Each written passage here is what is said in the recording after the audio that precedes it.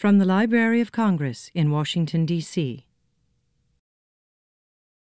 Está usted escuchando a Francisco Macías de la Biblioteca del Congreso de los Estados Unidos de América. Este año, a fines del mes de septiembre, se cumplirán 12 años del inicio de una tradición en la que los amantes de los libros de todas las edades se han reunido en Washington, D.C. para celebrar la palabra escrita en el Festival Nacional del Libro de la Biblioteca del Congreso de los Estados Unidos. El festival, el cual es gratuito y abierto al público, tendrá una duración de 2 días este año. Estos serán el sábado 22 de septiembre y el domingo 23 de septiembre del 2012. El festival se llevará a cabo entre las calles 9 y 14 en la Explanada Nacional, o bien el National Mall, ya sea que llueva o haga sol. Las horas de operación serán de las 10 de la mañana hasta las 5:30 de la tarde, el sábado 22, y a partir del mediodía hasta las 5:30 de la tarde, el domingo 23. Para mayores informes, visite www.loc.gov/bookfest. Y ahora es un verdadero placer presentarles al ilustrador y artista galardonado de origen mexicano, Rafael López, cuya obra es la pieza protagónica del póster conmemorativo para difusión al Festival Nacional del Libro del año en curso. Se dice que la obra de Rafael evoca imágenes de la vida en las calles de México, el surrealismo mexicano, mitos y dichos, los cuales son expresiones proverbiales e idiomáticas que se derivan de una fusión de regionalismos y sabiduría autóctona. Las ilustraciones que hizo para el libro Book Fiesta de la autora Pat Mora le ganaron el premio Pura Belpré del 2010 para ilustradores, el cual es otorgado por la Association for Library Service to Children, o bien la Asociación de Servicio Bibliotecario para los Niños, una división de la American Library Association, la Asociación de Bibliotecas Americanas. Cada año, el galardón es presentado a un autor e ilustrador hispano, cuya obra mejor representa, apoya y celebra la experiencia cultural de los latinos por medio de una obra de literatura excepcional para niños y adolescentes. En el 2011, fue el creador de timbres postales para el Servicio Postal de los Estados Unidos de América, los cuales homenajeaban y conmemoraban a los siguientes íconos de la música latina: Celia Cruz, Carlos Gardel, Carmen Miranda, Tito Puente y la cantante de música tejana Selena. Su obra artística, la cual incluye elementos de las artes gráficas, ha llegado a una clientela internacional, como lo son Amnesty International, Apple, HarperCollins, IBM, Intel, Los Angeles Times, los premios Grammy y el Fondo Mundial para la Naturaleza, entre otros. Él divide su tiempo entre sus estudios en San Miguel de Allende, una ciudad colonial en el estado mexicano de Guanajuato, y un departamento en el centro de la ciudad de San Diego, donde vive acompañado por su esposa e hijo. Sin más preámbulos, Rafael, muchas gracias por acompañarnos. Un placer, Francisco, y de antemano hablas el español excelente. Muchas gracias. Como artista de origen mexicano, cuya obra ha sido presentada en numerosos espacios no mexicanos, dime, Rafael, ¿cómo es que defines tu obra en el sentido global y luego dentro del contexto de una identidad cultural o bien nacional? Pues mira, Francisco, he tenido la oportunidad desde hace 10 años de vivir en una colonia que yo podría considerar una colonia internacional artística aquí en San Miguel de Allende, que inevitablemente me ha influenciado mucho visualmente. O sea, tengo calles, tengo festivales, tengo color, tengo textura, pero no nada más de México, sino también de los diferentes gentes que han llegado a vivir aquí como inmigrantes, que siguen influenciando y siguen ofreciendo lo propio de ellos. Entonces yo siento que he tenido una gran oportunidad de vivir en podríamos decir una sociedad multicultural e internacional aquí en San Miguel, y eventualmente todo eso pues se ha ido filtrando a mi trabajo visual. Ahora, siendo mexicano, obviamente tiene mucha influencia mexicana, pero estoy tratando de convertirla en una cosa un poquito más internacional para que pueda tener una aceptación más global. Afortunadamente en Estados Unidos, yo he tenido, que es ahora mi país que me ha adoptado, he tenido la oportunidad de que mi mensaje ha sido aceptado por las personas, las gentes que han visto mi trabajo, así que pues he sido muy afortunado y he aprovechado de algunas oportunidades y de personalizar mi trabajo basado en las influencias que tengo viviendo aquí en San Miguel. Excelente. Y pasamos a la segunda pregunta entonces. ¿Cuáles son los artistas, si acaso existen, pasados o contemporáneos, quienes han inspirado o han brindado mayor influencia a tu obra? ¿Y cómo? Pues mira, obviamente para mí, recordando mis tiempos de visitas a museos como un pequeño en la escuela, en la primaria, me impresionaba mucho el tamaño, la escala y la fuerza pictórica de los muralistas mexicanos, ¿verdad? Cuando llegas a ver paredes de 30 metros de ancho por 10 de altura con murales, es impactante, ¿no? Y sobre todo ver el mensaje tan importante que tuvieron históricamente durante esa época en México. Entonces, podríamos decir que los muralistas mexicanos fueron las primeras personas que me influenciaron: Diego Rivera, Siqueiros, Orozco, y después fui descubriendo a gente un poquito menos conocida como a Rufino Tamayo. Él es un artista oaxaqueño que explota de una forma bellísima y lírica todo lo que es la textura del México, ¿no? Entonces, él me ha influenciado mucho en cuanto al el uso de las texturas que yo veo en México y cómo las adapto a mi trabajo. Después llegaron otras gentes, empecé a buscar a otras influencias más internacionales, pero una persona que puedo mencionarte ahorita es un artista neoyorquino de los años 30 y 40 que se llamaba Ben Shahn, por sus composiciones tan gráficas. Tiene unas composiciones muy interesantes que indudablemente me han influenciado mucho en mi trabajo. Excelente. Bueno, y ahora pasando a la siguiente, al momento de pasar a ilustrar una obra literaria, ¿de dónde es que surge tu inspiración? ¿Acaso nace del tema o de los elementos líricos de las palabras, o quizás de algún otro lado? Obviamente las palabras, ¿no? La escritura del libro, de la historia, pero la forma en que yo me inspiro trato de verlo como si fuera una película, una historia que me están contando, en vez de tratar de crear nada más imágenes.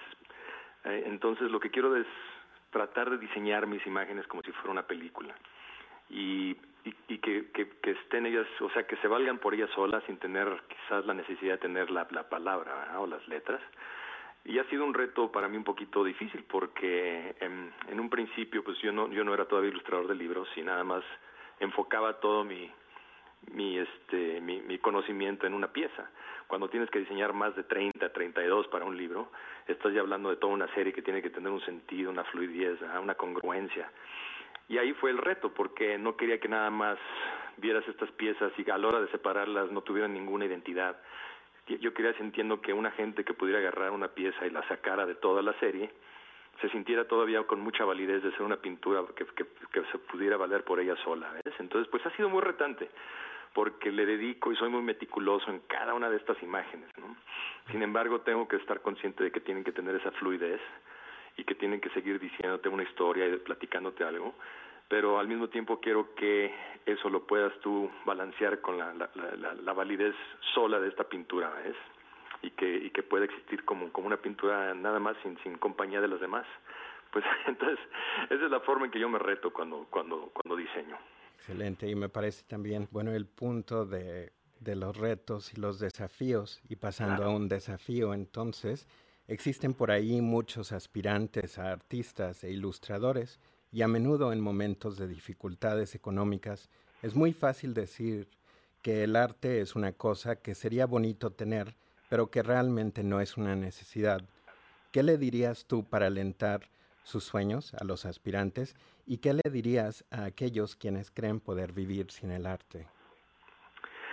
Pues mira, es una pregunta con muchas facetas, ¿no? Pero te podría decir que es obvio ver que las ciudades más ricas culturalmente son las ciudades que tienen ese apoyo cultural en todos los aspectos, en cuanto a música, pintura, arte, escultura. Y ponte a ver ciudades como Chicago, como Nueva York, como Washington, como San Francisco. O sea, es obvio ver que el arte no es una cosa nada más de bonita, sino es una necesidad también, ¿no? Eso enriquece en miles de aspectos todo el aspecto cultural de una sociedad que aprecia ese multiculturalismo y ese apoyo al arte, ¿no? Eso no lo puede uno negar, ¿no? Lo tienes enfrente de la cara. Para la gente que aspira a ser algún día artista o seguir ese tipo de seguimiento, yo les puedo decir que sigan adelante, ¿no? Porque en realidad no todos estamos creados y conectados en el cerebro de la misma forma, ¿no? Te puedo decir una experiencia personal es mi propio hijo y hasta yo, ¿no? O sea, los dos tuvimos y tenemos la dificultad con los números, con las matemáticas. Entonces, ¿qué pasaría si les robaras esa oportunidad a esos chicos cuando están formándose, ¿verdad? En esa época formativa? Les robes la oportunidad de aprender quizá a aprovechar sus fortalezas, que serían la cosa visual, ¿no? ¿Qué pasa si les quitas la música o el dibujo, todo eso? ¿No? Te terminarías con niños frustrados que no entienden qué está pasando con los números, que es lo que me hubiera pasado a mí si yo no hubiera tenido ese apoyo, y le hubiera pasado a mi hijo si no tuviera ese apoyo. O sea, indudablemente hay gente que tienen ciertas habilidades para unas cosas y no para otras, ¿verdad? Entonces hay que ofrecer esas oportunidades a todos somos diferentes. Bueno, y ese es un excelente anécdota para seguir a la siguiente pregunta, la cual es: frecuentemente se dice que los poetas y demás artistas no se hacen, sino que simplemente lo son. ¿Acaso te parece que esto es así? De serlo, ¿a qué edad supiste que eras un artista? De no serlo, ¿cuáles fueron las opciones más destacadas que tomaste que allanaron el camino para convertirte en uno? Pues mira, esa es una pregunta muy interesante, ¿no? Porque yo no sé en realidad cuál es la realidad de las cosas, pero yo te puedo decir por experiencia de que yo tenía cierta habilidad desde chico, se notaba, mis maestros me apoyaron. Vengo de dos padres que me apoyaron increíblemente, ellos son arquitectos, y que nunca dudaron en darme el apoyo que yo quisiera, lo que yo quisiera hacer como adulto, ¿no? Pero obviamente hay chicos que no tienen esa oportunidad, por familias, por sus necesidades, por cualquier razón. Y entonces yo siento que tenemos esa obligación, otros artistas y otras gentes que nos interesa que estos chicos salgan adelante, de visitarlos, visitar sus escuelas, platicarles la historia personal de uno, de cómo uno salió adelante, para que los vean a uno como un ejemplo de que existe la posibilidad de ser artista, haya tenido unos retos o no, ¿verdad?